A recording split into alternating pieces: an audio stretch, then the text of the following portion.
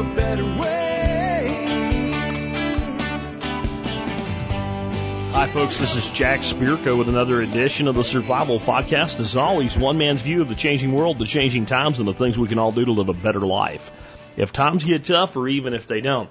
Today is Monday, July the 9th, 2018. This is episode 2246 of the Survival Podcast. And it is a listener feedback show. This is where you send emails to me. You send those emails to jack@thesurvivalpodcast.com. And no matter what's in the subject line, you make sure you include the acronym TSPC. Of course, that stands for the Survival Podcast, TSPC. Way I will know it's show related. Best thing to do is all caps TSPC in a space and then whatever the heck the subject needs to be. And that way, if the spam monster goes home and eats it, eventually I'll get my lazy butt around to going to the spam folder, typing in TSPC, and most likely pull it out and find it. Any email that comes to me that way, I will read. They certainly won't all get on the show. It's not logistically possible. I think if I did a show like this 5 days a week and attempted to get all of the emails on the show, there'd be no way that would ever happen. We do one a week, so if you follow procedure, you're more likely to be one that gets on the air. Got some good stuff for you today. How about why the idea that compulsory military service is good for liberty is to be bluntly stupid? I mean, generally, I don't take people's ideas and just say, that's stupid. But in this case, it's not only stupid, it's idiotic, too. I'll talk about that for a bit in the beginning of today's show. I didn't even know this was going on, but there's some big to-do over the fact that the United Nations was supposed to be issuing this suggestion throughout the world to women that the best thing that they could ever do for their baby is to breastfeed them, and now they're backing off of that and yielding to forces that want to kind of promote you should be giving your baby formula out of a can. I'm going to tell you why that's a perfect case for libertarianism, and why if you care what the UN says, well, you're part of the problem. I have a question on what supplements I take. The list is actually pretty short. I'll give you some specific products too as well, and I'll ask you guys if you're interested in maybe me doing a whole item of the day series on the stuff that I actually use. And I'll also talk about what I change up and what I do as far as when I get sick, when I'm dealing with an illness or something like that to kind of boost things. I have a question on how to protect your city, town, state, slashes in between each one of those three from transplants. You know what they say. Well, all these people are coming here from California and screwing things up and making it like California. They left California because they hate California. Now they want Texas to be like California. I'll tell you the answer to that. It's really simple in principle. It's difficult in practice. And the main reason it's difficult in practice is people really don't want to do it because they want their own ability to have power over others by through the use of force by proxy. Some of you know right where I'm going with that. Next up, I have a follow-up to a question about planning on a steep slope. It was a comment in the blog. I just thought it was worth reading. We won't spend much time on it, but I had a question last week on planning on a really long, though not very high, very steep slope, like 60, 70 degree angle to make it useful. I thought this was a great comment, an example of one member helping another member and kind of doing a little bit of an assist to me. So I'm going to read that to you. I have a question on exactly how do calories fit in the equation when it comes to a weight loss regime with a paleo, a primal, a low carb restricted, anything like that diet. And what I really mean when I say you don't really have to count calories. That's a big it depends there. And it really, not for most people, but it depends. And the it depends is pretty big too. Next up, how and why companies are addressing the student loan crisis and what it really means. And then I have a question as far as, that's really a comment and my thoughts on what we learn about the free market from all of these public schools now doing online education for people that want to homeschool, but they still want to keep the kids in the state's educational doctrine. We'll have all of that and more in just a bit, in just a second. Before we get to your feedback for me today, let's go ahead and talk about our two sponsors of the day. Sponsor of the day number one is RidgeWallet.com. I have become a huge fan of the Ridge Wallet. I like all their products, by the way. I just took their kind of urban backpack on my vacation to Florida. It was fantastic as a briefcase backpack, so to say. I'm actually not one of those guys that really wants to go walking around town with a backpack on my back. Of course, I'm not kind of that urban commuter type that I think they're after there. But when I was working at an office, I was bigger on the kind of the tactical briefcase type thing. But again, I mean, I got out of my car, I went to the elevator, I went upstairs, I went to my office, and now all that pack did was just take my laptop and my other assorted stuff, you know, from the house to the office and back. I think if I had any kind of a daily commute that involved a lot more moving around, I would have used something like a backpack. Because I'll tell you where I've always used it, at airports. At airports. Having your two hands free and being able to take all your crap with you is pretty nice. Their backpack is fantastic for that. What I really like about it is the way it protects your laptop. I mean, you could, I'm not advising this, but you know, if you threw your laptop across the room wherever it landed, it probably, if you had it strapped in there right, would be okay. Again, I'm not advising, I'm just saying, man, that's kind of the way I look at the way they have that thing built. They also have a built-in charging cable into it where you can take their charging pack or one of your own, pop it in there, and then you have a little charge dongle hanging out of your backpack. That was really nice, too. I did take the charger they sent me on that vacation as well and used it extensively. In addition to all that, of course, they're known as Ridge Wallet because of the Ridge Wallet. I've got my Ridge Wallet in my hand right here. It's just about the exact size of a credit card. And that's what it's mainly designed to do, is hold your cards, a bit of cash, and things like that. Since I've switched to it, I could not be happier with this form of a wallet. And also the added, ID theft protection is great too. Check them out today at ridgewallet.com. And remember, if you're going to pick some of this stuff up, we have a discount for you if you're a member of the MSB. Next up today, our other, added sponsor this year, Butcher Box. Man, I love Butcher Box. I almost said Butcher Box, didn't I? I love Butcher Box, guys. I'll tell you what, we just had Nick Ferguson here, and he hung out with us last week for a couple evenings. And what I made for dinner was a grass-fed beef tri-tip and a pastured pork roast, and they were both fantastic. One thing I know, when I have guests coming over, and I'm going to cook for them, if I pull stuff from Butcher Box out of the freezer and cook for them, I'm going to get compliments on the quality of the meat. I mean, the truth is with meat, more than just about anything, I think, the quality shows through in the flavor in the final cook. Like, you can tell good meat from poor quality meat really easily, and you're going to get the best quality meat. It's like having a professional meat shopper that goes out and says, I'm going to get you the best, ribeyes or New York strips or whatever else it is that you're looking for this time around. But that professional shopper ships them right to your door. With really environmentally friendly packaging as well, little peanut things that are in there to keep everything from defrosting. Those go right in your compost pile, dissolving in nothing. I really like what Butcher Box is doing. They're giving a lot of producers of this high quality product a way to get their product to market. They're serving people that otherwise would not be able to get this type of quality of meat where they are. So check them out today at butcherbox.com. Remember, they do have a discount that you can use for free bacon for life if you're a member of the MSB. All right, guys. So with that, before we get into the main topic today, I want to just say real quick a couple words about the Survival Podcast 10-year anniversary party. I opened that to 100 people. The first 50 coming for free, and the second 50 having to pay basically their cost of food. We opened it this weekend. I think I got like 64 or 67. One of those numbers is in my head as being how many people signed up. It was less than I expected. I'm going to let this stay open until probably Wednesday, and I'm going to close it. So we have a final count that I can give the restaurant on this. But if you'd like to come, you can come. I'm not going to explain the whole thing again, but we're celebrating 10 years of the TSP. It's going to be August 11th at a place called Mesomaya in downtown Fort Worth. Saturday evening from 6 to 9. It's going to be a fun time with a lot of great people. And to come, all you got to do is go log into your MSB account. There's a great big giant bold link at the top. Click that link, fill out the form, and RSVP for me. That's all you got to do. And looking forward to seeing a lot of people there. I screwed up on Saturday. I set the server to the FTP program to automatically overwrite the file at 9 a.m. So I didn't worry about it. And we actually slept in Saturday for once. And I got up like at 9:40 and it wasn't there.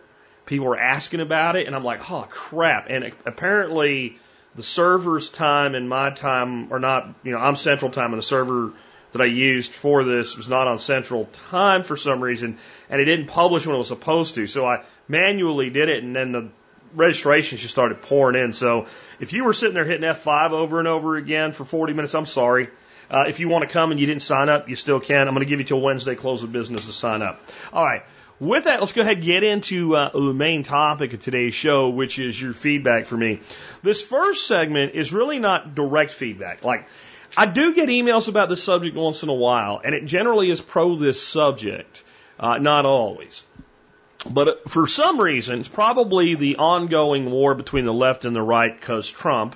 What I'm seeing on social media right now is a massive number of people from the right professing to be the side of liberty, saying that what we need in America is some form of compulsory military service.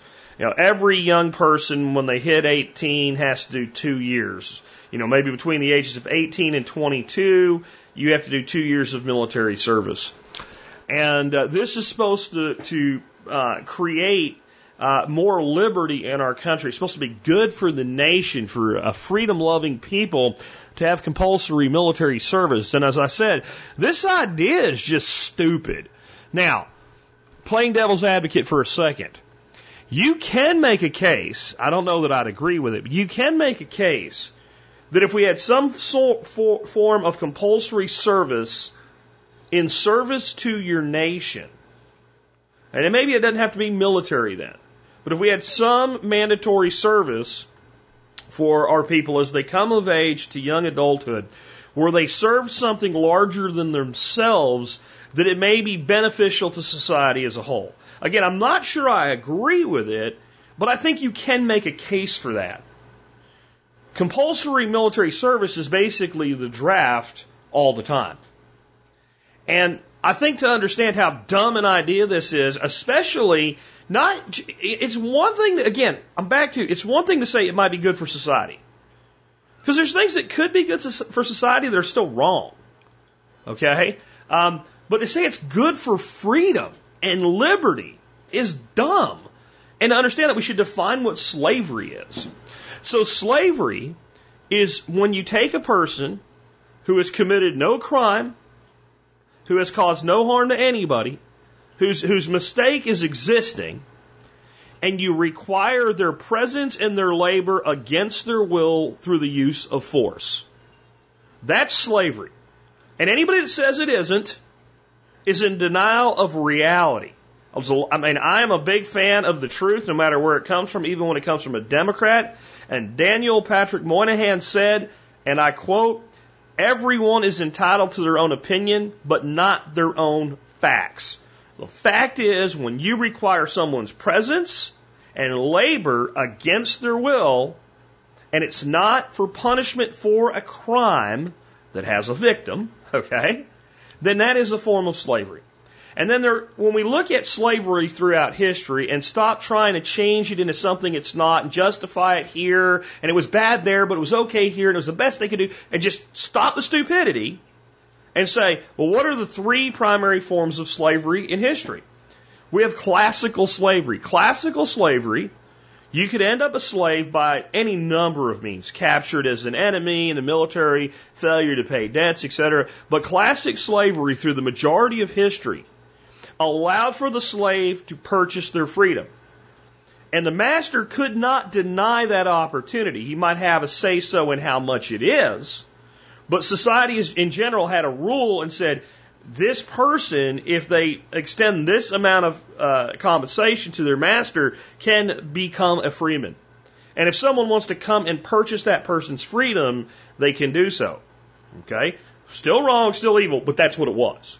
And the majority of slavery throughout the history of mankind has been that slavery. That's why I call it classic slavery. The other one is what's known as indentured slavery. Now, if people want to change it, make it nicer, call it indentured servitude. State's pretty big on changing that name because if you call it slavery, which is what it is, well, then boy, this point Jack's going to make in a second gets a lot stronger. So we'll just tell all the little kiddies in school it's called indentured servitude. And servitude and slavery are different even though they're the same. So indentured servitude was for a time. And this could be for a variety of reasons, because your dad sold you into it, because you owed money you couldn't pay, because you were a captured enemy, and that was the decree of the king or the emperor, whoever was in charge, that these particular captives would go into an indentured servitude period, a slavery for a time versus in perpetuity, or what have you. There were religious groups that believed that this type of slavery was acceptable. And by the way, they called it slavery. It was slavery for a time. This person will be this other individual's servant against their will, with the threat of violence, at the point of a spear or a gun, etc., depending on the time, for this period of time. At the end of this period of time, so long as the contract has been upheld, they will be set free. Okay? That is indentured servitude, aka temporary slavery. Now, the exception to indentured servitude, where I don't actually think it becomes to the full extent slavery, is when it was willingly entered into by the individual in question. If an adult, whatever society had defined an adult and treated an adult like at that time, said, I am willing to enter this contract with you legally for 5 years in return for X, then I think that still, I guess I'd call it slavery light. All right? That's going to be important here in a second. Then the last form of slavery is what you call permanent slavery, or in perpetuity. That's where if I own you for good. I own you, I own your children, I own your children's children. Unless I choose to let them go, you get no say-so, no one else gets no say-so. You are completely 100% wholly in perpetuity my property. Now, I think if we actually sit and look at this, making an exception for an adult voluntary enters the contract and saying, I don't know how I feel about this, but it's not the same as the other ones. But in any instance where someone is taken against their will and forced to be at a place and do things against their will, and their punishment for not doing so is being beaten, imprisoned, or killed, we have a form of slavery, either for a time or in perpetuity, and it's wrong, and it's inherently evil.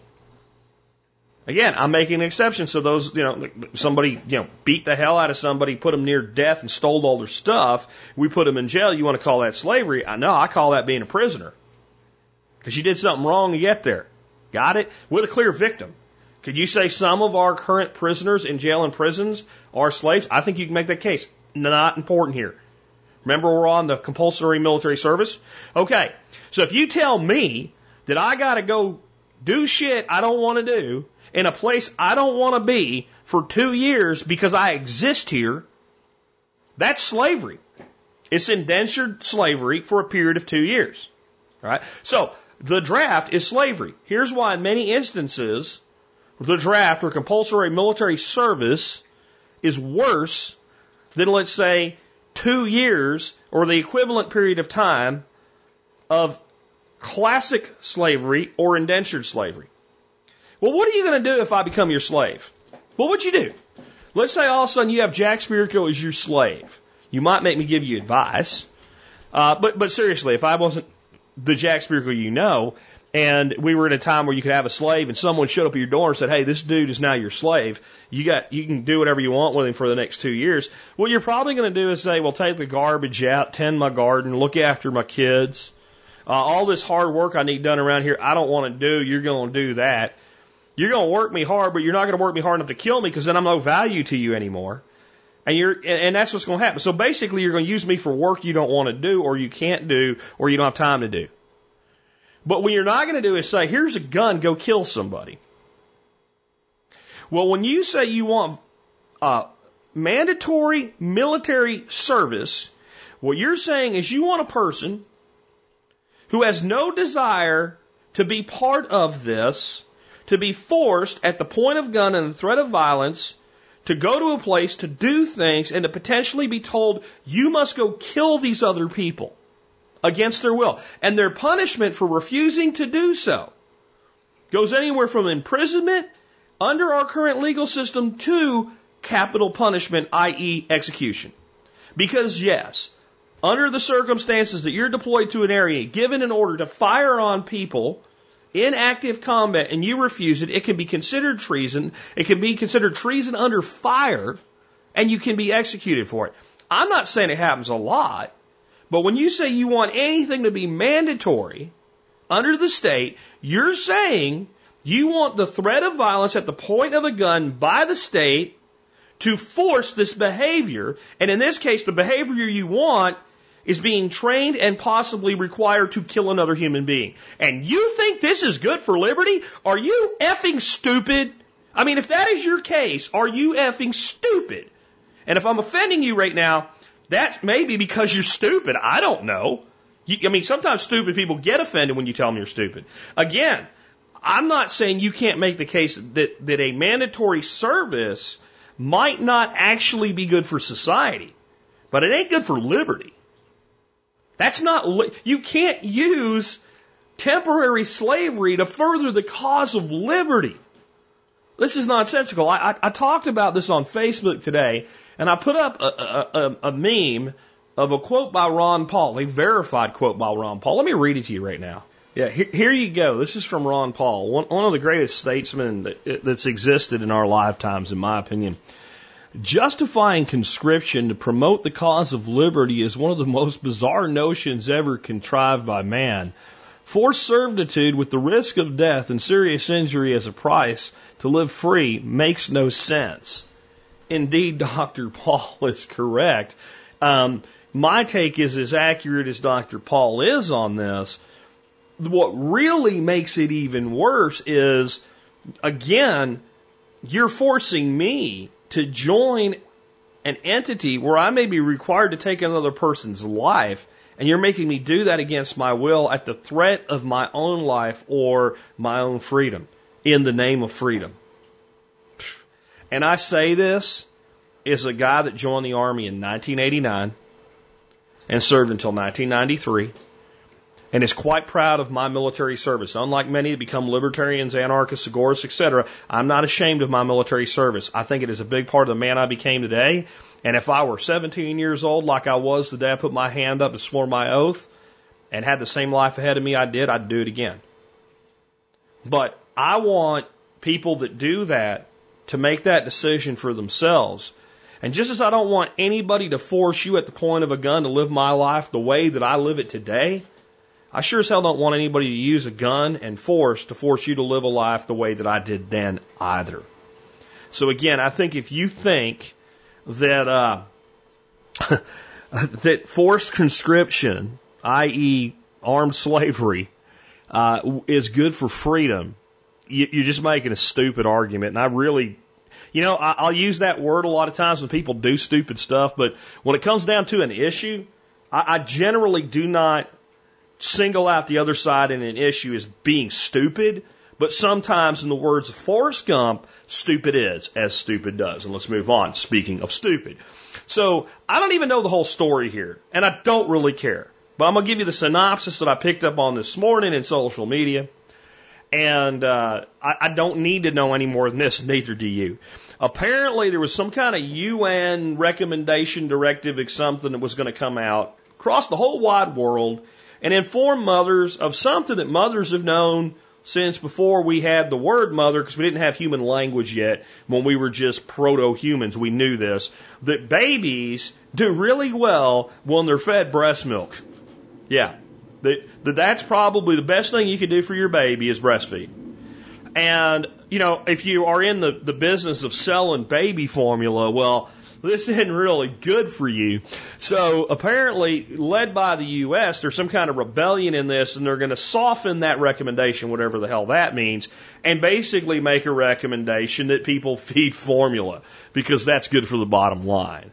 And a lot of people are upset about this. And I used the F word in my text. I'm not going to hear. I'm just going to say F. But this is how I feel about it. If you are making decisions on what to feed your child based on what the UN says, you are part of the problem. If you give a square root of F all, right? If you give the square root of F all about what the UN says you should feed your child, what you should feed your baby, you are part of the problem. Why are you listening to the UN? At all. Period. And the people who were most upset about this would say all these things that need to be different, all these things we should do. And the people that were most upset were not the ones saying, well, we should really stop funding the UN. Maybe we should just get rid of the UN, or maybe the UN should exist only for its proposed purpose, which is to prevent people from going to war when they don't have to. And we should stop spending billions and billions of dollars of stolen money we call taxes to fund 70% of the UN's activities. The people that were like, we need to change this and they need to do this and we need to... None of them understood what they were actually doing is making a perfect case, better than I could, for the abolition of the state. If nothing else, they were making a case at least for a minarchist society, i.e. classic libertarianism. Because all of their objections about how these giant corporations were doing this evil, if you try to explain to them, what they're going to say is, but if we didn't have government, these giant corporations would just take over everything. They're using the apparatus of the state in front of you, and you're defending the state. The most powerful entities in the world today are corporations, but they are powerful not because they're corporations, not because they have lots of money. They're powerful because they have the tool of the state to use to further their agendas. Why should we be looking to any state organization, whether it be a global state organization like the United Nations, a national state like the United States of America, Canada, Mexico, Germany, Russia, etc., a state level or provincial level, like let's say Quebec if you're a Canadian, or Texas if you're an American, etc., a county or city level state entity, like for me that would be Tarrant County or Fort Worth City. Why would we look to any of those organizations to tell us what we should feed our children? And the fact that there's people right now trying to figure out how to answer that question with anything other than, well, we should not, is the best case I could ever make for libertarianism, period.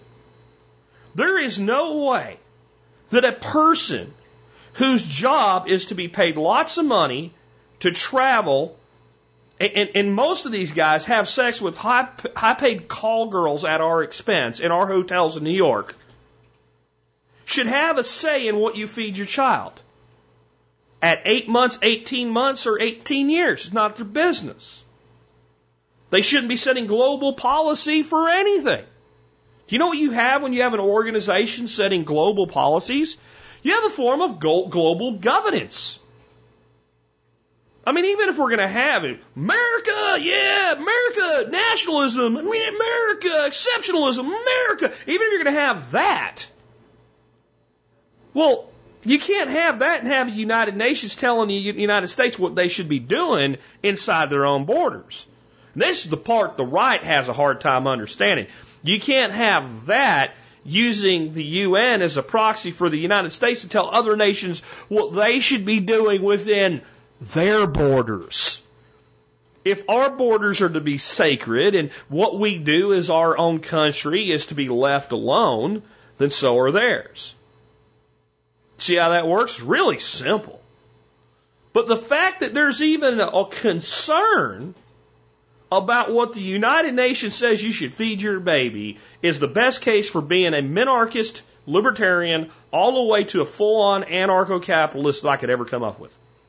And the people that were most concerned about it, doing the most bitching about it, were making the best case I ever heard for the same thing. Didn't know they were doing it. Absolutely convinced they're not doing it. Tell you they're not doing it.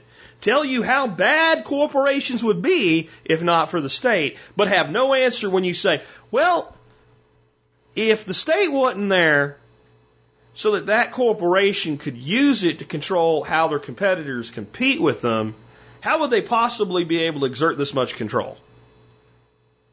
And you can play as much Jeopardy music as you want, and all you're going to get is a confused look or an answer that goes back and repeats the same thing they already said. You're never going to get an actual answer. You'll probably hear something about Carnegie and Henry Ford and the monopolies of the 1800s as though the state wasn't used to create those monopolies. They'll probably say Henry Ford, even though you could never make the case that Henry Ford was a monopolist.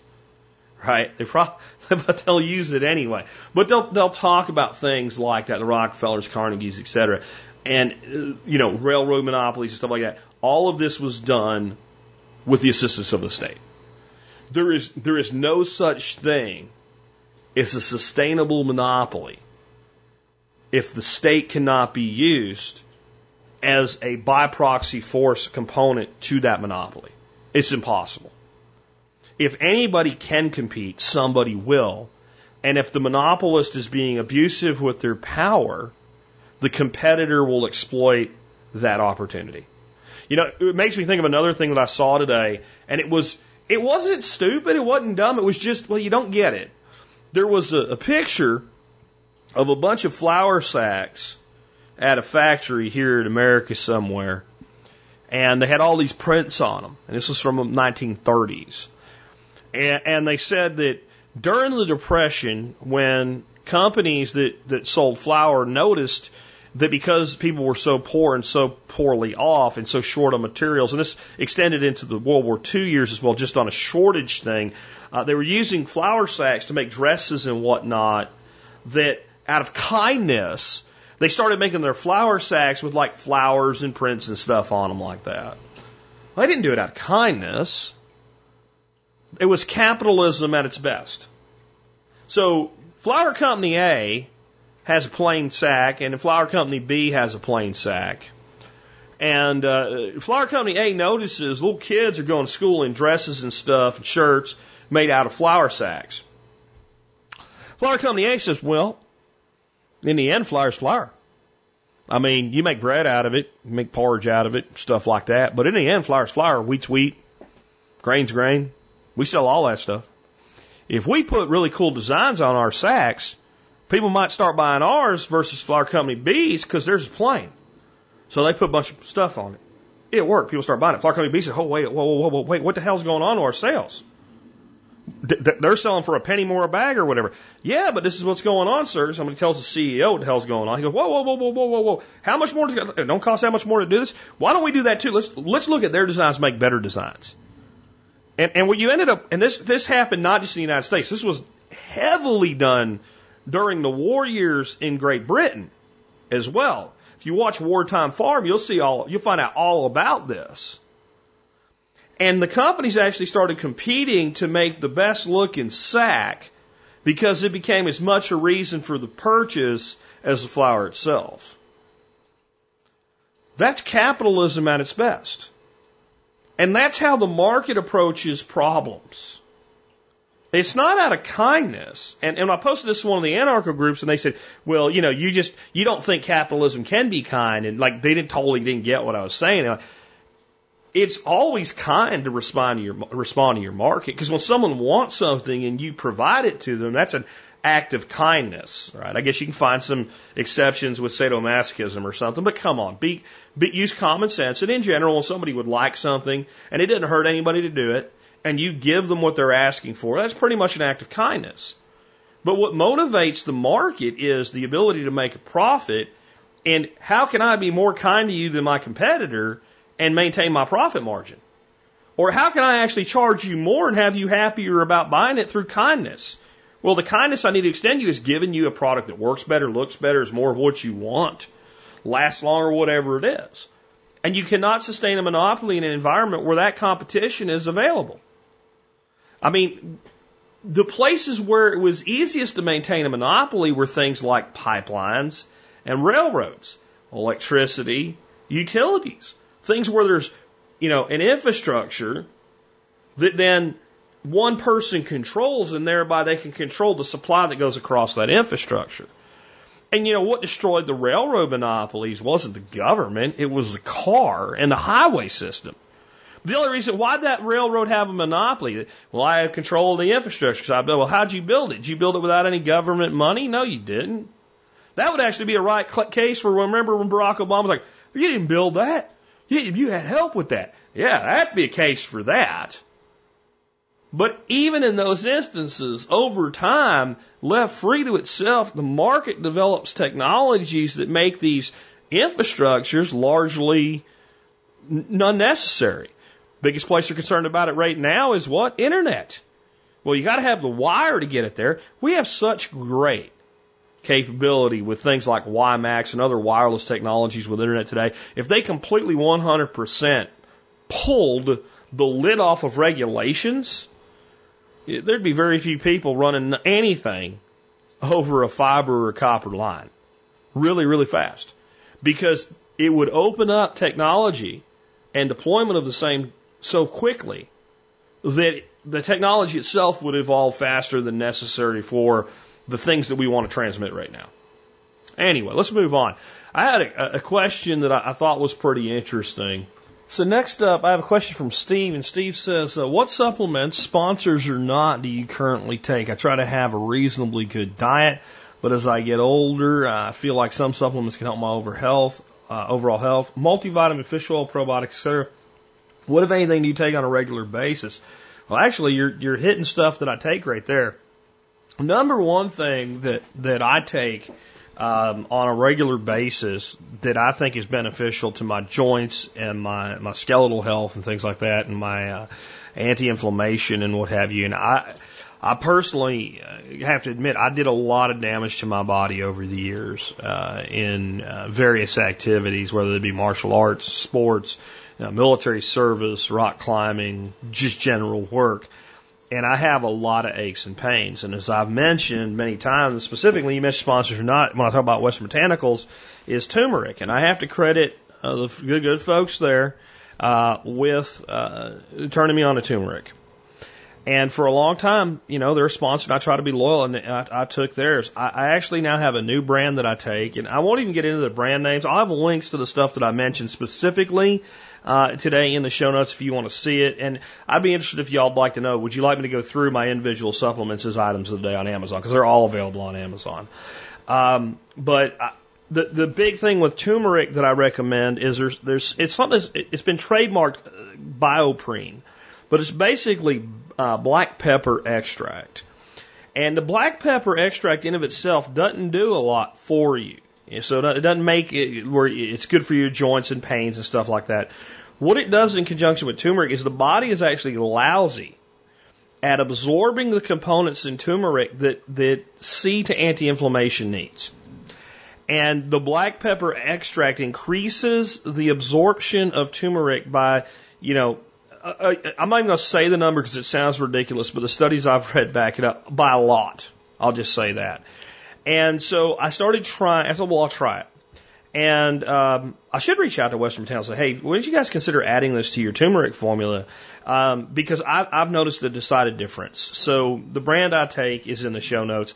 I take a good multivitamin, and I'll tell you what, the best one I found price-wise for what's in it is from Amazon Elements. It's basically the Amazon branded multivitamin. It sells for not much more than Centrum, and it's a hell of a lot better. It's a hell of a lot more bioavailable. They publish all of their test results. It's something that even some of the higher end vitamin companies don't do. It's in, very absorbable form. It's got a great botanical blend that goes along with it, and it handles most of the things that we need to make sure we're getting. And in a well-rounded diet, you get everything you need, but all of us fail to meet that well-rounded diet from time to time. And I just think it's low-cost insurance. So take a good multivitamin. The one I take is specifically designed for men. In addition to that multivitamin, here's the things that I take and why. I take CoQ10, which is an antioxidant that is fantastic for heart health. It does a lot of other great things for you. And I take it because it's expensive enough that it's generally not in multivitamin formulas, and it's not in the Amazon formula. It's of the antioxidants that are out there that I guess you'd call higher end, higher cost ones. It is the one that I've decided to spend my money on and make sure I'm investing in my health with it. And there's a lot of great things that it does. I'm not going to go into it. I don't want to make the show a whole show on nothing but health. But again, I think if you're concerned with your heart, and you're concerned with how your body uses what's available to it in addition to this particular antioxidant, it's probably the best one outside of the typical antioxidants you can supplement. I also supplement ALA. ALA allows your body to do a better job of using the glucose in your blood. It's specifically recommended for type 2 and people that are pre-diabetic. And while I think that's a good idea, I believe in using it before you need it. And since I am of a diet discipline that involves reduced carbohydrate, and I'm concerned about sugar spikes in my blood, and I'm trying to maintain a good insulin-glycogen balance, it just makes sense that if there is sugar in your blood, if your body's able to actually use it more efficiently, then it's going to get out of your blood sooner. So when you have your occasional falls from grace and you eat that thing that you know you shouldn't have, and sometimes that's simply, boy, that toast that the wife put butter on and she gave my granddaughter smells good, and I've been a good boy for 2 weeks and I'm going to have a piece of toast this morning. That blood sugar spike is better dealt with by the body on ALA. And I just think it's one of those supplements that makes a lot of sense. Two things that are in the multivitamin that I take in addition to it because I believe they're so useful is vitamin D and vitamin C. Vitamin D is one of the best immuno support vitamins you can take. There is 1,000 units in the Amazon multivitamin. That's generally considered more than enough even by people that recommend supplementation beyond the RDA. I take additional vitamin D. I take that twice a day at a 200 IU unit in addition to that 1,000. So I'm on 1,400 a day. And I take my multivitamin with lunch, and I take the additional vitamin D in the morning with breakfast and the evening with dinner. And I think that is a big reason that I stay pretty damn healthy and come around flu season and what have you, other than when I do workshops and get exposed to 800 of you guys and talk for a long time and lower my immune system. Vitamin C, I take that in addition to what's in the multivitamin. I take it in 250 milligram, and I use Nature's Choice, exactly what you'd get at Walmart in a chewable. Because they taste good and they're kind of like candy. Now, they kind of are. They're not that great, but they're kind of like eating a Sour Patch Kid or something, except they're chalky. I take them in the chewable form because I know they're going to be well absorbed in that form. And in addition to what's in the standard multivitamin, I take that 3 times a day, morning, afternoon, and evening. And I think it's one of the easiest and safest supplements to take, and it's also cheap. So it makes sense. And I take a probiotic. And the probiotic I take is linked in the show notes. It seems expensive until you realize that for about $60 you get a 6-month supply. And I take one of those a day, and I take that middle of the day. Now, I'm going to tell you something. I am not an organized guy. I know that I put this show out every day, and I seem like an organized guy, but I'm your classic entrepreneur. And the only way I can get myself into a position where I take these things is I have a weekly pill bottle, and I actually have 2 of them. And when one's empty, that weekend I fill it. And then that way, the other one's ready for me to start using. And if I didn't have that broken down by day, by morning, evening, I look like a freaking, old guy on 1,000,000 pills to take these few supplements.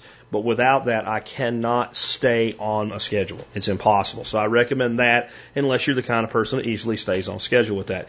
I do it with the meals because it's generally considered a good practice, but it's more because I'm going to eat those meals. And by making it a habit and a routine that when you get lunch, eat your stuff, it gets done. The other thing is when I am sick, when I do get an illness, I double the probiotic and I double the vitamin C. And I also add garlic, ginger, and honey and elderberry during that period of time. The garlic, I take a simple garlic supplement during that time, and occasionally I'll take that. Like if I haven't eaten very well, I'll go ahead and keep that in the refrigerator. It's just basically garlic powder in a gelatin capsule. Ginger and honey when I'm sick, I'm going to use that in a tea form, probably with tea. Probably with a green tea or Earl Grey or something like that. So, I'll be just chopping up some fresh garlic and ginger, pouring hot water over it, making a tea, adding a little bit of honey. I think that's a fantastic way to boost your immune system during a period of time like that. You might be like, well, did I say garlic? Just the ginger, honey, and tea. I'm sorry, the garlic, I take the supplement. And then elderberry, I take a powdered supplement of elderberry or elderberry syrup when I make my own from the elderberries we grow on the property. And that's really it. And, that whole last thing is if you're sick. So day to day, I take turmeric, a multivitamin, CoQ10, ALA, vitamin D, vitamin C, and probiotic. I should add fish oil. Yeah, I really should. And any good quality fish oil is a good thing. And it's hot. It's a great source of omega-3s. And so that's something you probably should, I should add, and probably you should add. But you asked me what I actually do take, and there it is. Hopefully that helps you. And again, some of the products that I use are in today's show notes, specifically the turmeric, the CoQ10, and the multivitamin from Amazon. Again, the Amazon multivitamin is, for the price, you're basically getting a very high-end supplement, something that generally for the equivalent bottle, you'd pay something like $24 to $30 for about $14. So that's more than Centrum, but less than the equivalent product, because it's a hell of a lot better than Centrum or whatever else there is. Next, I have a question I thought was really interesting, and I thought it fit really well with some of my lead-off questions. Let me read the whole question for you, because this is also a teachable moment. I always say, ask me your question in one sentence, and they give me as much details as you want, and you can get on the air. So Christina, who sent this in, absolutely nailed that process, and I'll show you how long it is, and I actually read it because she followed the process. Question: how can a small town or rural community preemptively protect itself from big city transplants? All right, details. Listen to how long the details are, and I read them all because she followed the formula. More and more people from bad states like California, Illinois are moving to states that have more freedom like Texas, Idaho, Arizona. Also, more people are moving from big cities in fierce states to outlying suburbs, small towns, and even rural areas. I hear many complaints from people in those areas about how outsiders come in and immediately try to change things. They go to city council meetings or whatever, the local government is called, and they push for new laws, no cars on lawns, no chickens, no compost piles, new zoning laws, etc. If you are someone who is noticing outsiders starting to come in their area, what would you suggest the current residents do to preempt them and keep them from changing things? Do you think it's possible to enact rules or laws that won't allow for them to make changes? How would you present that to local elected government officials? I realize that like-minded people could band together and run for office so they could control things, but many people aren't cut out to be politicians and don't have the time or desire in public office. What do you think would be the most effective way for ordinary citizens to approach current officials to cut this off at the pass, or if some people were able to get themselves and other like-minded people into office, what laws or rules would you recommend they enact? As a Californian who is about to walk to freedom to a small town in Idaho, I would like to make sure the town stays the way it is. I'm moving there to have freedom. I want to keep it that way. If I start seeing people try to Californiatize it, I want to become involved and find ways to intervene. Actually, I don't want to wait. I'd like to be proactive and try to encourage lawmakers to enact laws and rules that would make it difficult or impossible for people like me to come in here and make unwanted changes. I said people like her. I made a joke out of that. All right, so, Christina, it's a great question. Here's the most direct and accurate answer, though it can be difficult to do. Most government bodies run by some form of a constitution, though at a township, county level, it may be called a charter or something else. But in the end, it is a form of a constitution. It says what the government can and cannot do and charges what the government is supposed to do. Government is enacted for the following. It's exactly the same as the United States. For the following reasons, this government has been enacted and entrusted with the powers to do these things, and this is what it's supposed to do. Here's the way that it can do it. Here's the form in which that gets done. And here's the things that it absolutely is prohibited from doing. Well, here's the thing. Susie, Debbie, and Mary come into a small town, and they all happen to be friends from California who moved out of icky California because they couldn't find a job no more. They get here, and all of a sudden they look around, everybody has chickens and stuff like that, and they don't like it, so they all go down and start bitching. And they bitch to the council to pass an ordinance to make this stuff go away, to limit this, to add some kind of zoning, whatever it is. Now, let's say that the ability of the government to do these things wasn't there. The government does not have the power to do these things. It's not that a law says you can. It's that part of the charter, i.e. an amendment, says the government of the township of Jabbitville ain't got no damn business doing these things and shall not do them. Well, what those three people want is irrelevant now. They can go build a neighborhood and have a little HOA and say we don't do it here if they can get enough other people to move in there, buy houses and sign on board with it. But they just don't have any way to do this to anybody. So the best thing that you could do, though it's definitely going to be difficult, is wherever you live to start at the localist level and say, hey, we like the way this place is. We don't want it to change.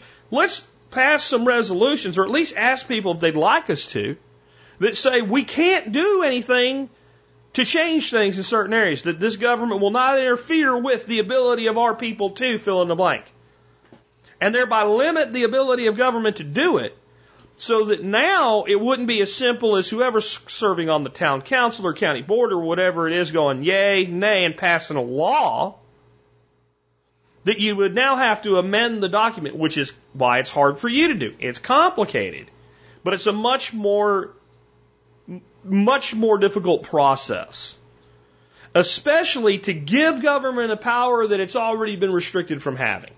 That is difficult to get done. So that would be the first place. However, like I said, it's difficult to do because what you're saying to this group of people is, why don't you limit yourselves? Why don't you restrict yourselves? Now, if you could form some kind of a coup and obtain a majority and then cause direction and do that, I think that would be one of the best things you could do, is to place limits upon the entity itself. Because again, these busybody types, instead of making a case for why they're right and demonstrating it and asking others to follow their example, they use force by proxy to get things done. That's where the problem comes from. Again, we are back to the problem is the state. If there was no ability of the state to say you can't have a chicken in your backyard, then the people that don't like chickens would just have to find a place where everybody agrees with them and go live there. Instead of moving somewhere where people already have this and trying to force their will on others. However, it's probably not going to happen. What I would do, if it was me and I was really worried that there might be a threat, I would form a group. The We Go to All the Meetings group. And I would get 20 or 30 people that all agree on the one basic premise. This government don't need to be doing nothing they ain't already doing. That they should not interfere with the freedom of individuals to live their life as they see fit. That's the only thing everybody has to agree on. And you can all go there with your laptops and smartphones and actually work on like extra work or do something for the Little League team or whatever while you're sitting there quietly with your hands in your lap, doing your job, reading a book, whatever it is. You can even almost have like what you'd call guard duty. Because these meetings are boring. For the first 15 minutes, you two people pay attention to every word that's said and kind of start poking people if they're saying something about screwing with other people's lives. Right? And you just kind of sort of listen in the background, not really focused. And then in the next 15 minutes, you two people are on deck with that. Right? So you don't get bored. And then if someone says something like, we're considering this restriction that would require all new houses to have paved driveways or something like that, that starts to interfere with the freedom of people to have self-determination on their own property where they ain't bothering no one. All of you say, I don't like that. And just be there and say, I don't want you doing that. Because the majority of the time, the reason these things ever get up ahead of steam is when somebody brings it up, don't nobody say nothing about it. And then that group of people's just sitting there going, well, shit, the people that care that are here, well, they don't have a problem with this, so maybe we should do it. And that doesn't mean that they immediately make a decision to do it, but it becomes a thing. It becomes an item for debate. It becomes a potential ordinance. If there's enough people there, not when it's been charged up, but on day-to-day business, there's enough people that are going, no, hell no. No, you don't do that. Well, then what they feel like is the people that concern themselves that show up don't want that. So it never gets a start. You see? And that's local politics. And one of the easiest things to do in local politics is prevent something from happening. But you have to stop it before it looks like it was contrived. They don't generally respond well when somebody goes out on Facebook and drums up support and marches on the next meeting. Sometimes it works, sometimes it doesn't. It's the only move you have once that starts. But if you want to head it off at the pass, which is what you said you want to do, then you form this group of hold-the-liners, and you're at every meeting. And you build your group to at least 40, if not more. So there's always like 20 to 20, and you make a roster If you can't be there, it's your responsibility to swap places with somebody. And all you got to do is show up, generally not say anything, and just object when they start proposing that they're going to do stupid shit. And at that small town level, it's incredibly effective. It's incredibly effective. And it's generally not hard to find people that feel this way. And the reason most people that feel this way don't get involved is they don't think it works. But when you break it down to simplicity, when somebody starts wanting to do something stupid, you just say, I don't want you to do that. Generally, people are willing to do it. And again, the smaller the town, township, et cetera, county, the more effective this is. And, you know, the other thing is there any real potential for it where you're going anyway? Generally, if most of the people in a town are doing something already, they ain't going to pass a law against it. It's when a small minority are doing something, and then the rest either have a problem with it, and then this is where the real majority generally is. It's just not important to them, so they don't care. So when someone starts bitching about chickens, and then they bring in some pre-packaged propaganda about how they're dangerous and deadly, the township council, whatever, feels like, well, we did something good. And no one complained until after we did it, and those are just those people engaged in that horrible behavior anyway. That's how you head it off the pass. But the best thing you can do is restrict the body of government from the ability to do things like that in the first place through amendments to charters, constitutions, etc. And what we really need in this country to be a sustainable constitutional republic is, honest to God, even though I'm not a political guy, I would love to see a convention of the states severely restrict the federal government. And I'd like to see, in individual states, I'd like to see more movements to put amendments in the state constitution that restrict the state further. And if we were a freedom-loving people, we'd be doing that. And the fact that we're not, it tells you something about your fellow Americans and your fellow citizens of your state. In general, people say that they are freedom-loving. But what they really mean is they want things their way and they want other people to have it their way. Otherwise, it would actually be easy to restrict the state. Because people are all about freedom and liberty until you start saying, well, you don't get to impede people yourself. You don't get to say what others get to do either. Well, I'm all for freedom and liberty. Well, okay, let's stop putting people in jail for a plant. What you talking about? Well, I'm talking about cannabis. Oh, you mean marijuana? No, that's the devil. Jesus said not to smoke marijuana. Really? What Bible do you have? Because I didn't read that. Well, it's just a basic morality thing. I had a guy say that told me to my face Jesus was against marijuana, and I asked him where in the Bible that was, and he said it was a basic morality thing. Talk about turning on a dime. So people are all about restricting the state until you say, well, the state should not have the ability to restrict plants. Well, that makes sense. But you talking about cannabis? Because we can't have that. That marijuana, that's bad. Them jazz players use it. You know what they do. I mean, really, that's where this whole prohibition mindset comes from. So, I mean, I think we should say the state has no business restricting the cultivation and use of a plant. Period. What about invasive species? Okay. Well, I don't think that's the kind of plants we're talking about, but we'll just let that go there. Restrict the state. That's the number one way to prevent people from using the state to change things. This is on the steep slope. So we had a guy ride in from New York. He had a steep slope. It was like 120 feet long, but only about 6 foot high, about 60 to 70 degree angle. I gave some thoughts on it. I won't repeat, but here's what Linda said about it on the blog. And again, I thought this was a great comment helping others. Linda says about the steep slope, I think the caller said he's from upstate New York. You're correct, Linda, he did. So I am also in central New York, zone 5-6. White clover is fine. That's what I recommend. But crown vetch is the classic for steep slopes in the northeast. Very tough, adds nitrogen, and has pretty pink flowers. You can get seed easily. It's late to plant now, but the USDA link tells you how and when.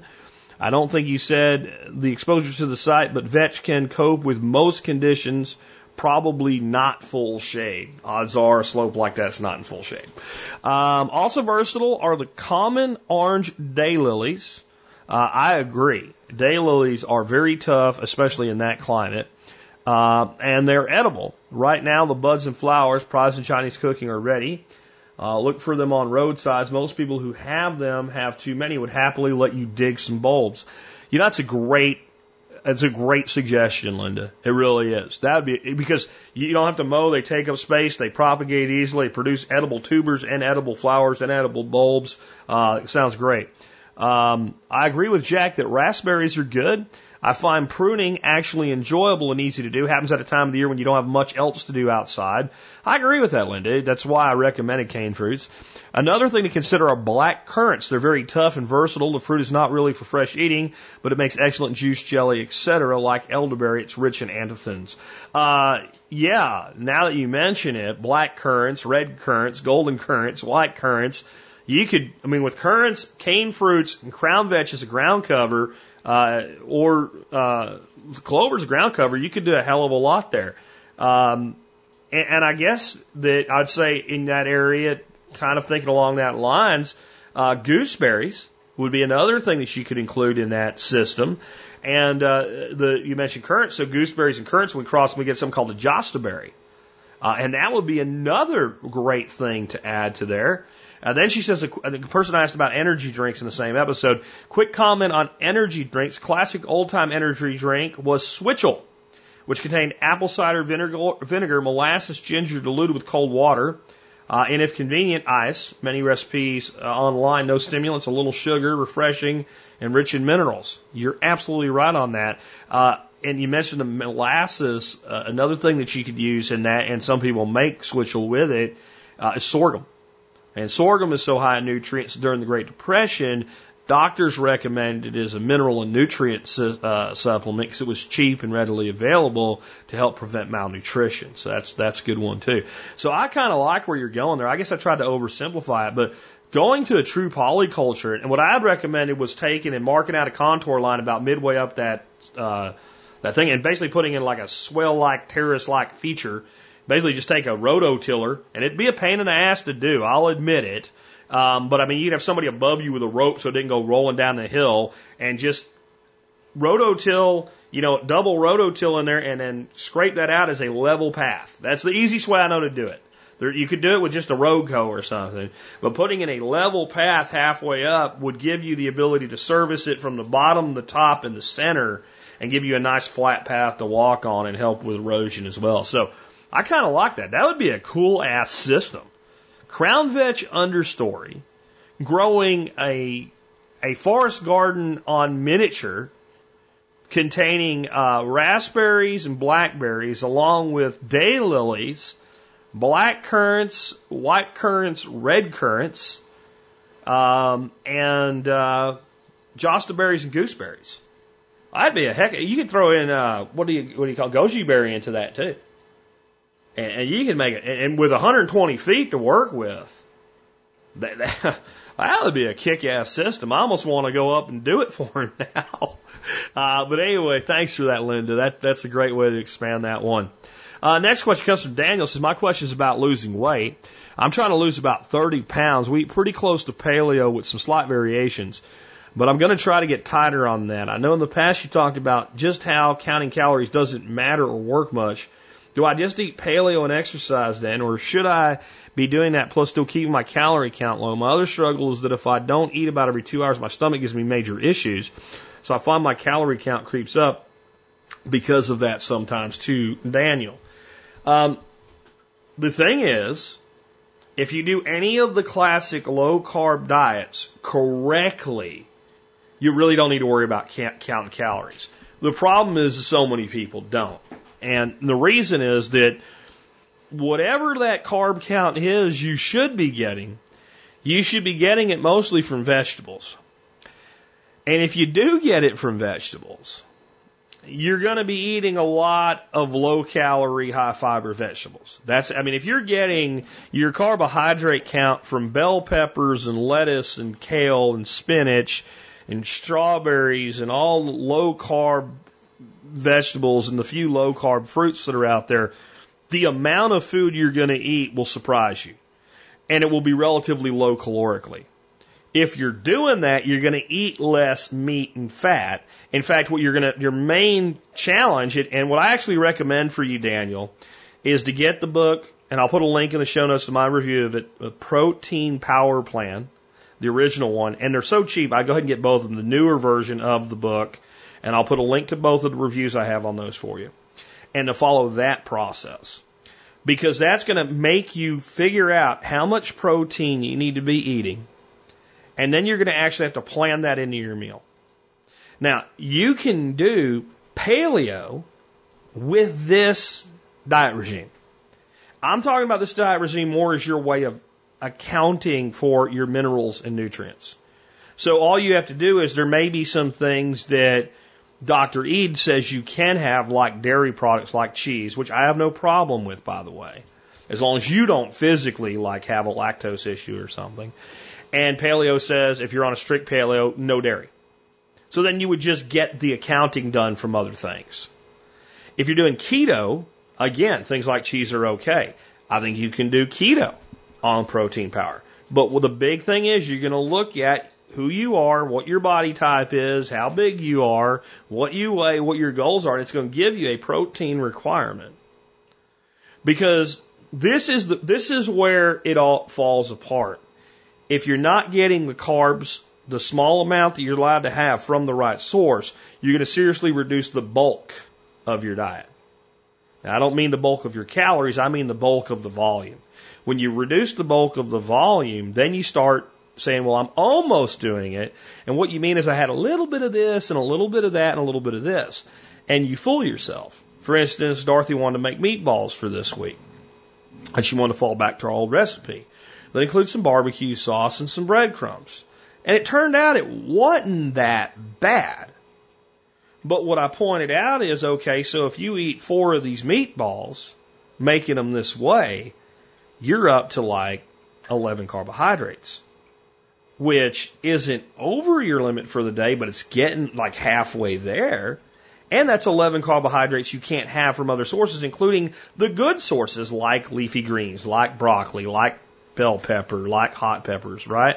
So now we've reduced the bulk we can have from somewhere. You see what I'm saying? And the whole thing starts falling apart. And then you get into this where you're always hungry every couple hours. Because even though you're eating a lot of meat and fat, you're not eating any bulk and fiber to go along with it. So I would really recommend that you go with the protein power plan. I think it's the best place for people to start. And then you can tailor the accounting that comes with that to any other dietary discipline you want, whether it be paleo, primal, keto, etc. And with keto, you may have to adjust the accounting toward the keto side. Your phase 1 in protein power is a ketogenic diet. Your phase 2 is the edge of a ketogenic diet. And your phase 3, or your maintenance phase, you will not be in ketosis continuously. And I am okay with ketosis. I don't think that a human body belongs in ketosis permanently, perpetually. I don't think that makes sense. It is a very good way to be in a weight-losing situation. In fact, it is probably the most effective way to get in a weight loss situation. And it is not dangerous. The problem is the modern dietary nutritionist medical world has such a pushback on this stuff because it so flies in the face of their food pyramid, which is basically cattle feed nutrient allocation, by the way. And they don't like it, so they got to fight it. And if you try to fight it with science, you can't. You have to fight it with hyperbole and the USDA and the recommended daily blah, blah, blah, and everybody knows low fiber is good, but you can't actually fight it with science. So you use what people that want to use science use when they can't use science, which is conflation with something you can say is bad with science. So the conflation is, well, ketosis is bad. No, ketoacidosis is bad. Ketoacidosis, a form of ketosis, is bad. That's what diabetics go into when they're basically burning muscle. Ketosis means you're burning fat. That's what it means. So if you want to lose weight, oh yeah, you got to burn fat. That's okay. There you go. Now, again, the statement you don't really have to count calories. If you follow the diet, you don't, because when it comes to eating excess calories, you won't. If you are getting 18 carbohydrates a day on a phase 2 protein power, for instance, and you're getting it from vegetables, not fruits, right, and not Oh, well, I'm going to let myself have a cookie. I'm going to let myself have a piece of... If you're getting it from vegetables, I promise you, you are not going to go over your caloric requirements. You're not going to have to count them. You just ain't going to eat enough to get there. If you're cheating a little bit and you're allowing that addictive nature of carbohydrate to come in, those calories are going to creep well and above. Now, I've lost weight eating more calories than supposedly would let me lose weight. But we're talking a few hundred a day, not a couple thousand. And it's really quick that you start getting into those ranges faster than you would think when you start cheating a little bit. And then all of a sudden that one piece of chocolate you have a week becomes one a night, and then a beer goes with it. And, you know, I've said this before. I've struggled with weight on and off at times, but low carb, keto, paleo has never failed me. I have failed it, but it has never failed me. And if you'll stick to those principles, and here's what you'll find. If you'll do it, it won't take long, and the cravings will go away. The cravings will go away. And when you do let yourself have a cheat day, do you know what will happen? You'll go, this wasn't really that good after all. Next up, I have an email here from John. Student loan debt tops $1.5 trillion, and big tech companies are finding a way to help. I'm not going to read it to you again because I don't want the show to go too long today, but basically what's going on is that there's a lot of tech companies. It's not always like the one given an example here is a bank. And to attract talent, especially STEM talent, which has the highest student loan debt, the science, technology, engineering, and math guys are the ones that, to compete, they're taking on more debt and taking more expensive colleges and courses, etc. Banks have a hard time attracting those people. Sometimes because those people don't even think about going to work for a bank. You know, I come out with a degree in computer technology or computer engineering or something like that, or what have you, and well, you don't really think about going to work for a bank, do you? You think, well, I'm going to go work for Google, one of these cool tech. I'm going to work for Twitter. You go work for a programming company or some company that's on the cutting edge of XYZ. And if you think about technology, one of the largest users of technology in the world is financial institutions for so many different reasons. So this particular bank that's mentioned in this article, what they're saying is, you come work here, we'll help pay off your student loans. And more companies are starting to do that, and it may become the perk, in air quotes, of the millennial generation. Go to work for these people for 5 years, and your student loans will be paid back up to, let's say, $50,000. Which sounds like a big deal, doesn't it? Sure does. Okay. It's the freaking shell game, guys. Come on. People that are savvy enough to do this can do math. That M in STEM, mathematics. So what they do, let's say they say, well, we'll pay off up to 50 grand. They're going to have certain requirements to do that, and they're going to figure out an average and how much do people actually owe that come in for this job. Because 50 sounds good, but a lot of people are going to have less than that. And what they'll say is they'll do this. And let's say that you owe $25,000 in student loan debt, and if you follow the thing and do everything they're supposed to do and stay there 5 years, they'll pay off your student loans for you over time. They'll give you student loan assistance or whatever it is up to this particular amount. Okay. So they just gave you a $5,000 a year raise to your salary. They just called it something different. Because let me tell you something about negotiating $5 grand on a salary. If you're good, it ain't hard. You can probably do better. But this generation is so wrapped up in the fact that they have student loan debt. I'm taking a lower salary, man, but they're paying my student loans. It's so great. Okay, so you took $10,000 left in pay to get $30,000 paid off over 5 years, and you have a degree in technology. Yeah, man, it's great. Okay. Be well, my son. May you go forth and not multiply, man. Holy crap, but that's what's going on here. They're not going to pay, like, I guarantee you that a person could go in that was equally qualified and say, listen, I want that as salary. And I'm sure in some instances the person hiring them has no flexibility and can't do it. But in general, remember what I said. And this is apart from this story today. You have the most leveraged you will ever have with any company, with a few rare exceptions, the day before they hire you. Once they hire you, they take you for granted. Because now you're supposed to do a job. Now I got shit to take care of, and I don't have time to cater to your piddly bullshit about you want more than we agreed to give you when you came in the door. Now you're getting the same damn 3% raise that everybody else gets, the same damn bonus structure, and if you want more money, go make your bonuses and leave me the hell alone. I got shit to do, I got to hire somebody else tomorrow. Don't make me have to hire two. That is the cold-blooded world you enter with business. Well, I don't think it's fair. No one gives a shit what you think. Right? No one cares. Well, it just doesn't seem right. No one cares. Well, I care. You don't count. You don't count. Because you're not making the decisions now, are you? And when you get to the point where you're making the decisions, you also will not care at that point. It would be called maturity. You'll understand the reality of the workplace by that point. Okay, and you'll understand how sniveling those people sound that just got hired that are lucky to have a job, because you have to teach them their job that they supposedly think they just learned in the last 4 to 5 years of college.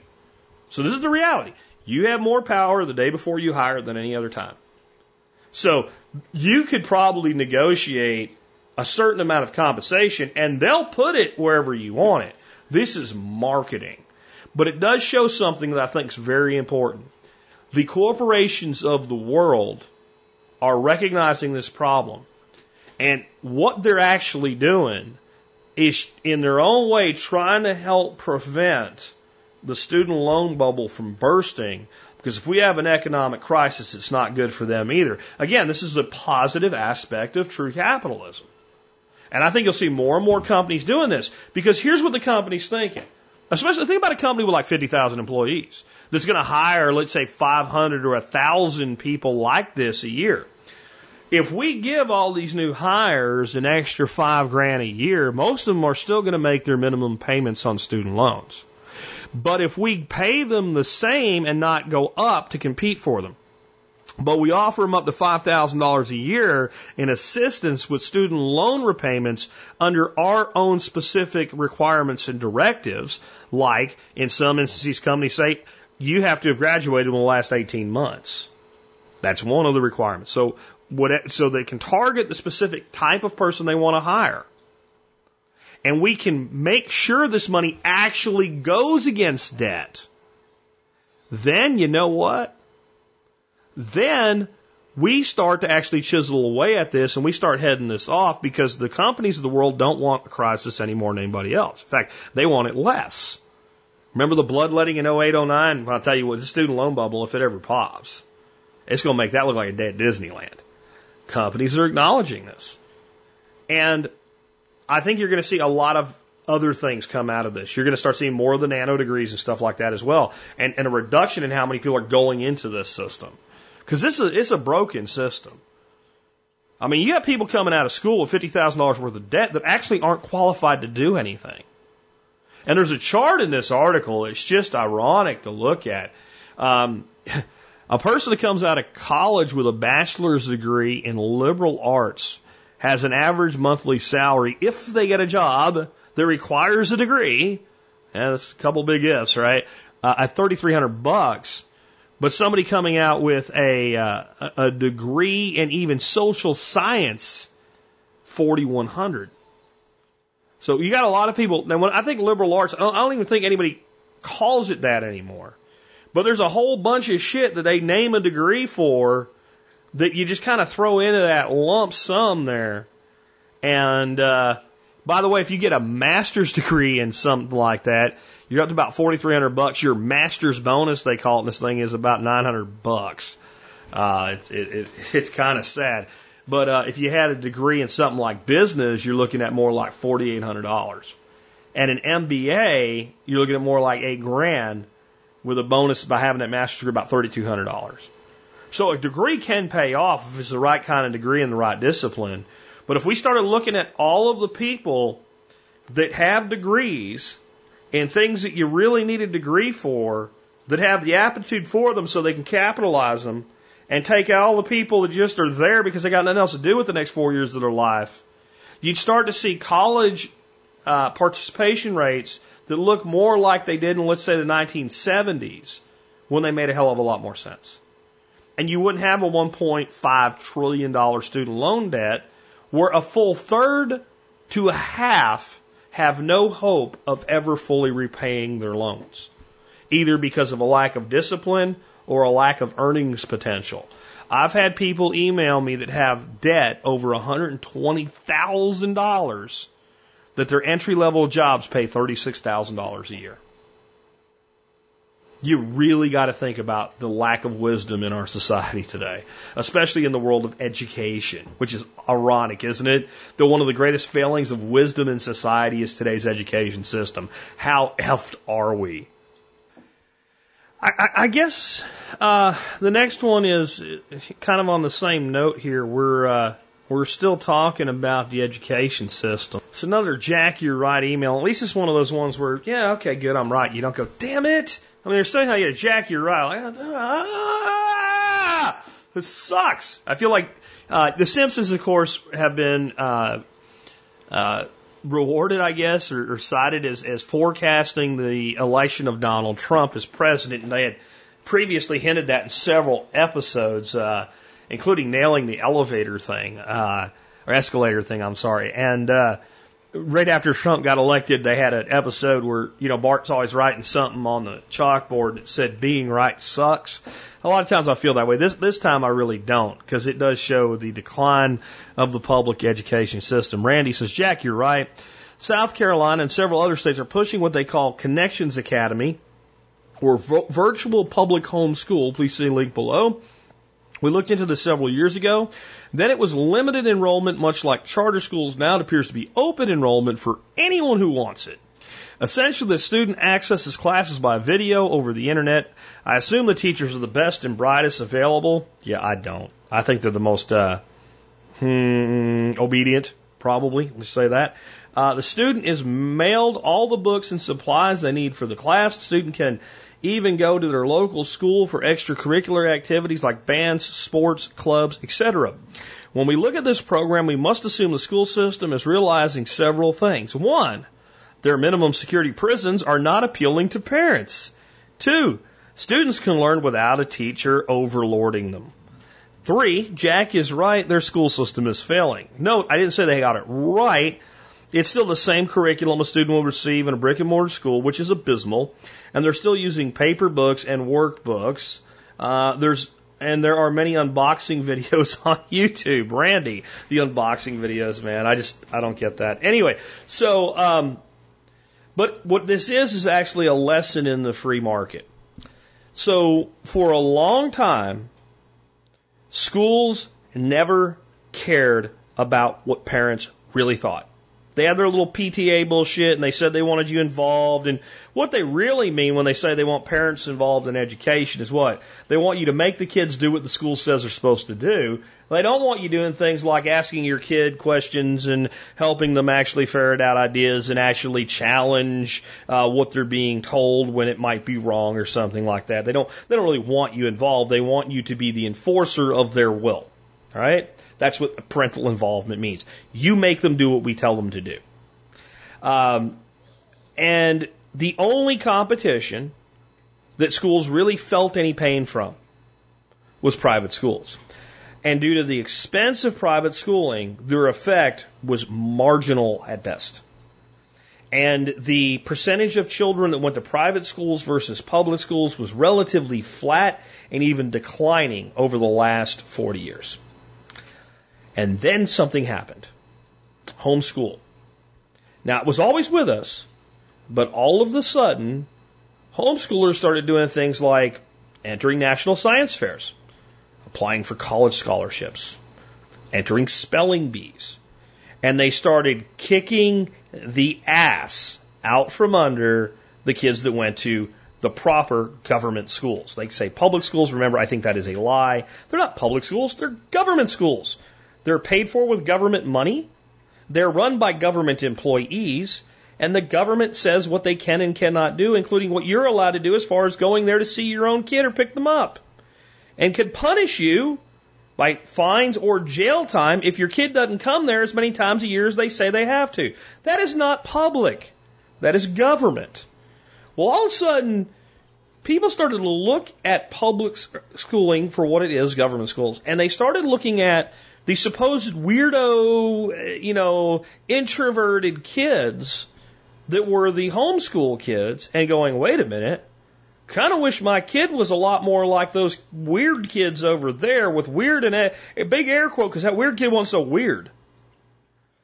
I'll tell you the number one thing that has spread homeschool. As soon as it actually caught on enough that the average person would actually meet and talk to one homeschool kid in their life, you had about a 80% chance that kid would blow you away. They would absolutely blow you away with who and what they were. I'm telling you, I've interviewed kids to come work here as farmhands and things like that, and I've had a couple of them that are homeschool kids. I talk to them for 5 minutes, and I go, you're homeschooled, aren't you? And they go, yes, sir. And they always say yes, sir. It's funny. And I don't say it because they're weird or awkward. I say it because, by the time they're 15 or 16, they're handling themselves better than most 25-year-olds. So what's happened is the average person that had this jaded view, this kind of I don't know view, I was always open to it, but I also kind of had this, I'm talking before TSP, I had this I'd met one homeschool kid in my life, and he was really a little bit weird. And then looking back, I go, well, of course he was weird. His mother was weird, and his father was weird, and he had weird genetics, and he was being taught by weird people to be weird. This kid would have been weird if he was in public school. He probably would have had it a lot more miserable and been a lot weirder if he was forced into public school.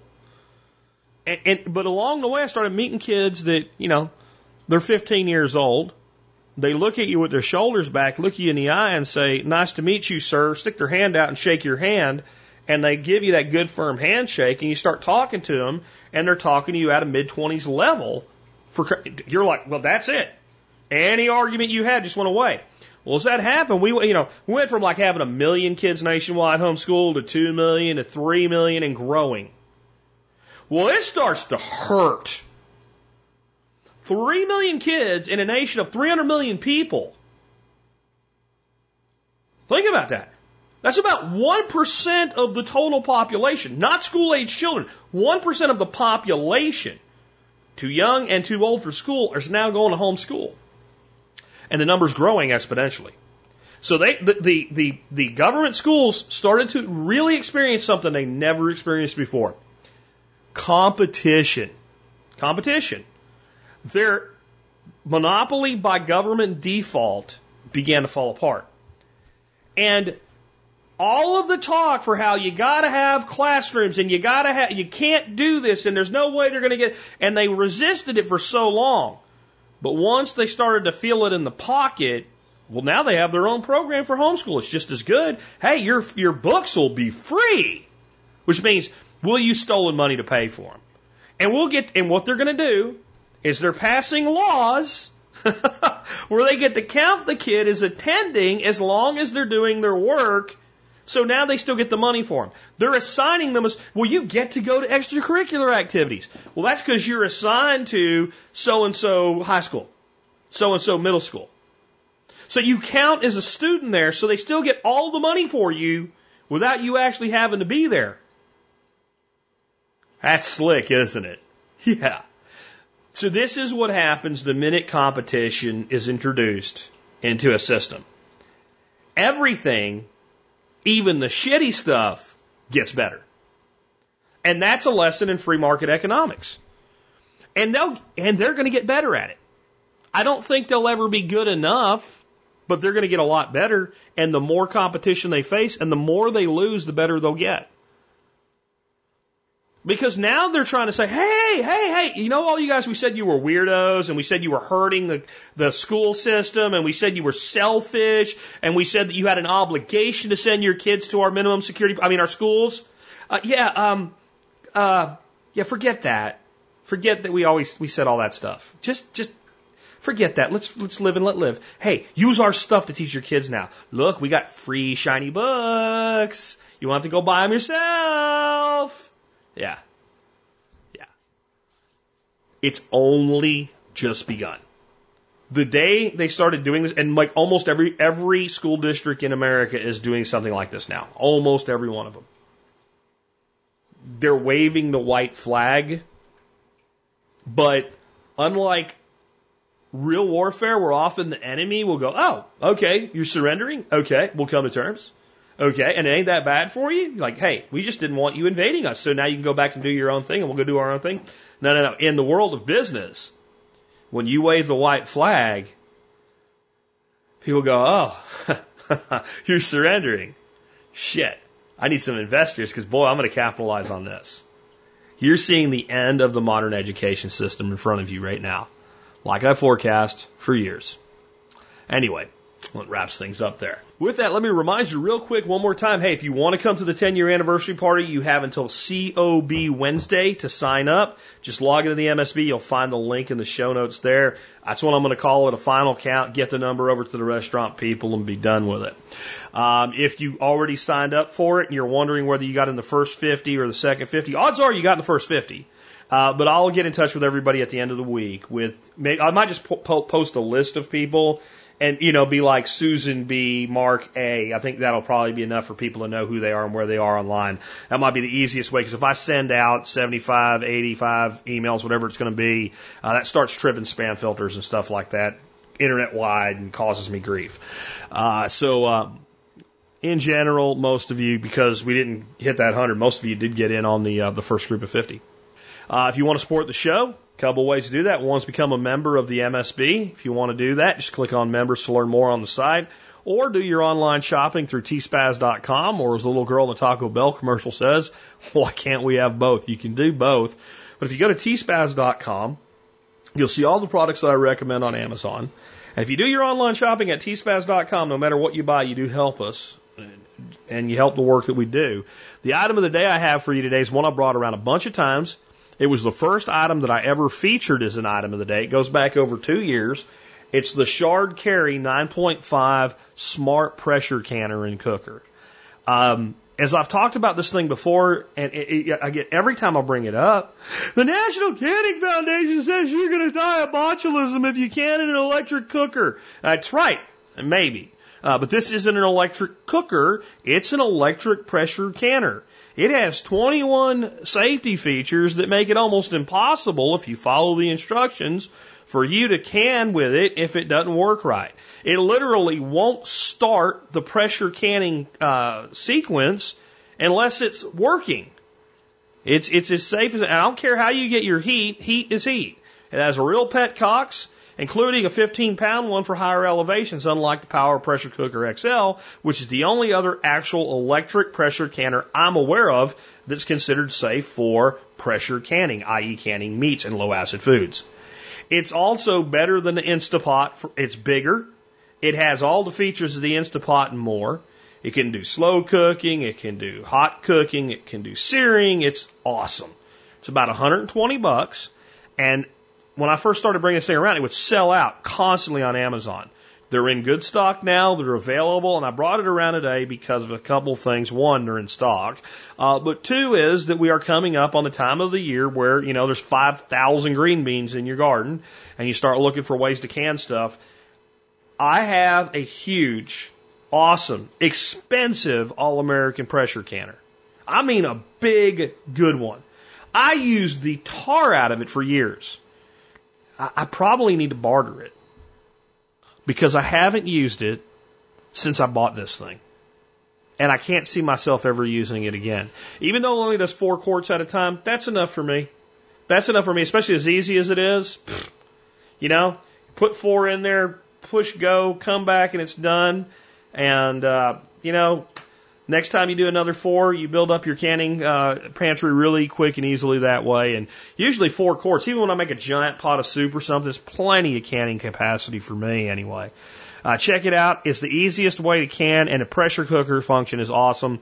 My favorite way to do ribs now is in the Carry pressure cooker. I take the ribs, I put them in there, I pressure cook them with whatever seasoning I want for about 50 to 55 minutes. I take them out, I let them completely cool down and firm up. I throw them on the grill with whatever sauce I want to use. Do that for about 10 minutes till they crisp around the edges and reheat. and they come out better than just about any way I've ever made ribs in my life. Lots of other cool stuff you can do with them with tough cuts of meat, tenderizing, etc. Check it out. The Shard Carry 9.5 quart smart pressure canner cooker item of the day. Kicks the ass out of the famous Instapot. Does so much more for about the same money. With that, we've wrapped up today. We have our song of the day today, and we are extending Johnny Cash Week to a Monday because we had an extra day taken out last week. I have a song from Johnny today called The Man Comes Around. This is a quite biblical song, and I'm not a biblical guy, but I like this song anyway. I just think it's a cool song. Here's what Songfacts has to say about it. The title track from Johnny Cash's America 4, The Man Comes Around. This was penned by Cash a few years before the recording of the album.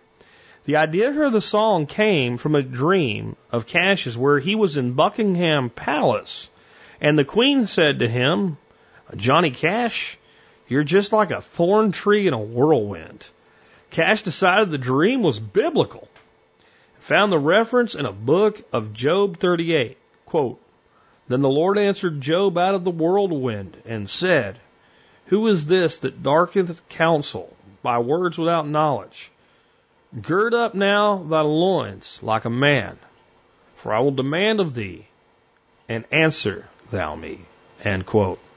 An alternative earlier can be heard on The Legend of Johnny Cash, which omits the spoken word intro and outro. There are numerous biblical references in the lyrics. The spoken word intro opens both the song and the album. It's taken from Revelation 6, 1 and 2, which describes John the Apostle's vision of the four horsemen of the apocalypse, each heralded by one of the four beasts, is mentioned in Revelations 4, 6 through 9. We then hear several other Revelation references as Cash sings of how the man, God, will one day come to pass judgment. The song alludes to the parable of the 10 virgins from the Gospel of Matthew 25, 1 through 13, with the lyrics, quote, "The virgins are all trimming their wicks," end quote, a reference to the virgins getting ready for the second coming of Christ. The song has been used many times on different TV shows and films, including the opening of closing credits, both of 2003 movie The Hunted and 2004 Dawn of the Dead remake.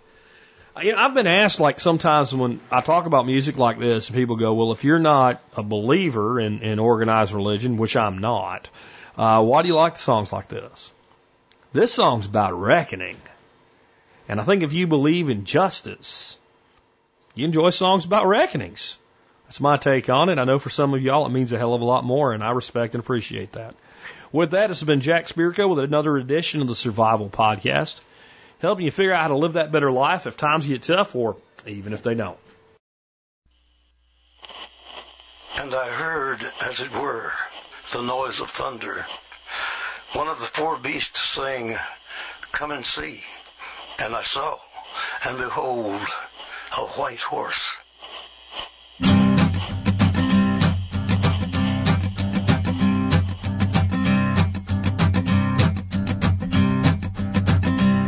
There's a man going round taking names, and he decides who to free and who to blame. Everybody won't be treated all the same.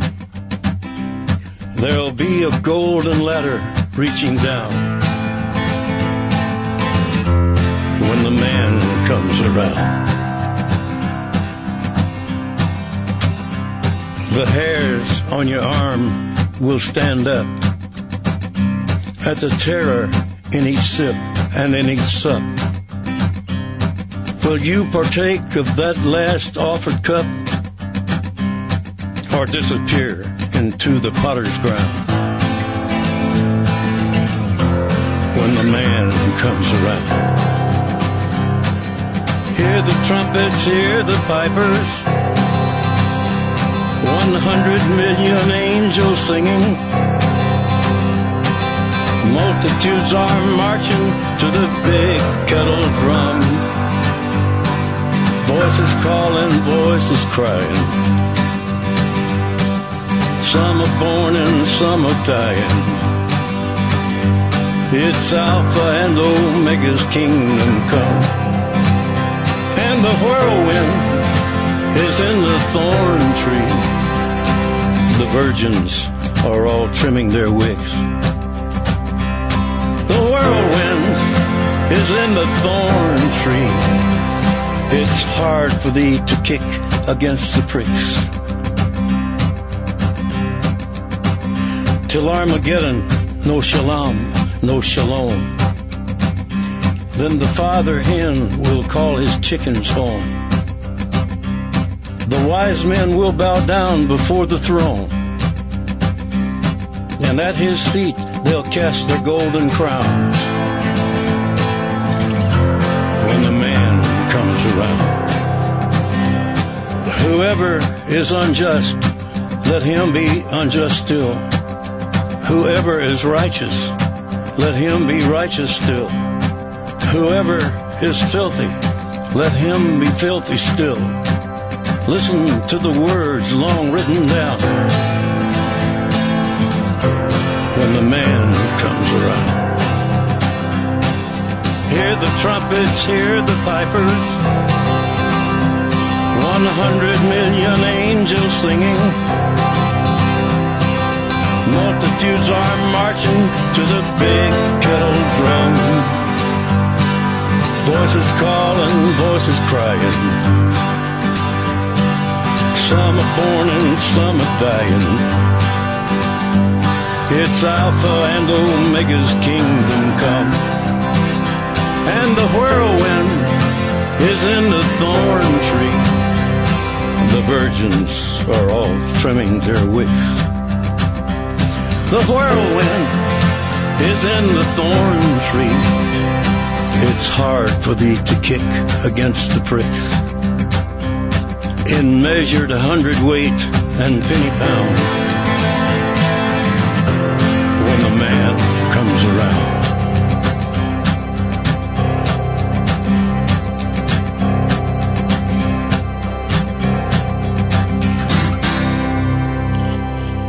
And I heard a voice in the midst of the four beasts, and I looked, and behold, a pale horse, and his name that sat on him was Death, and hell followed with him.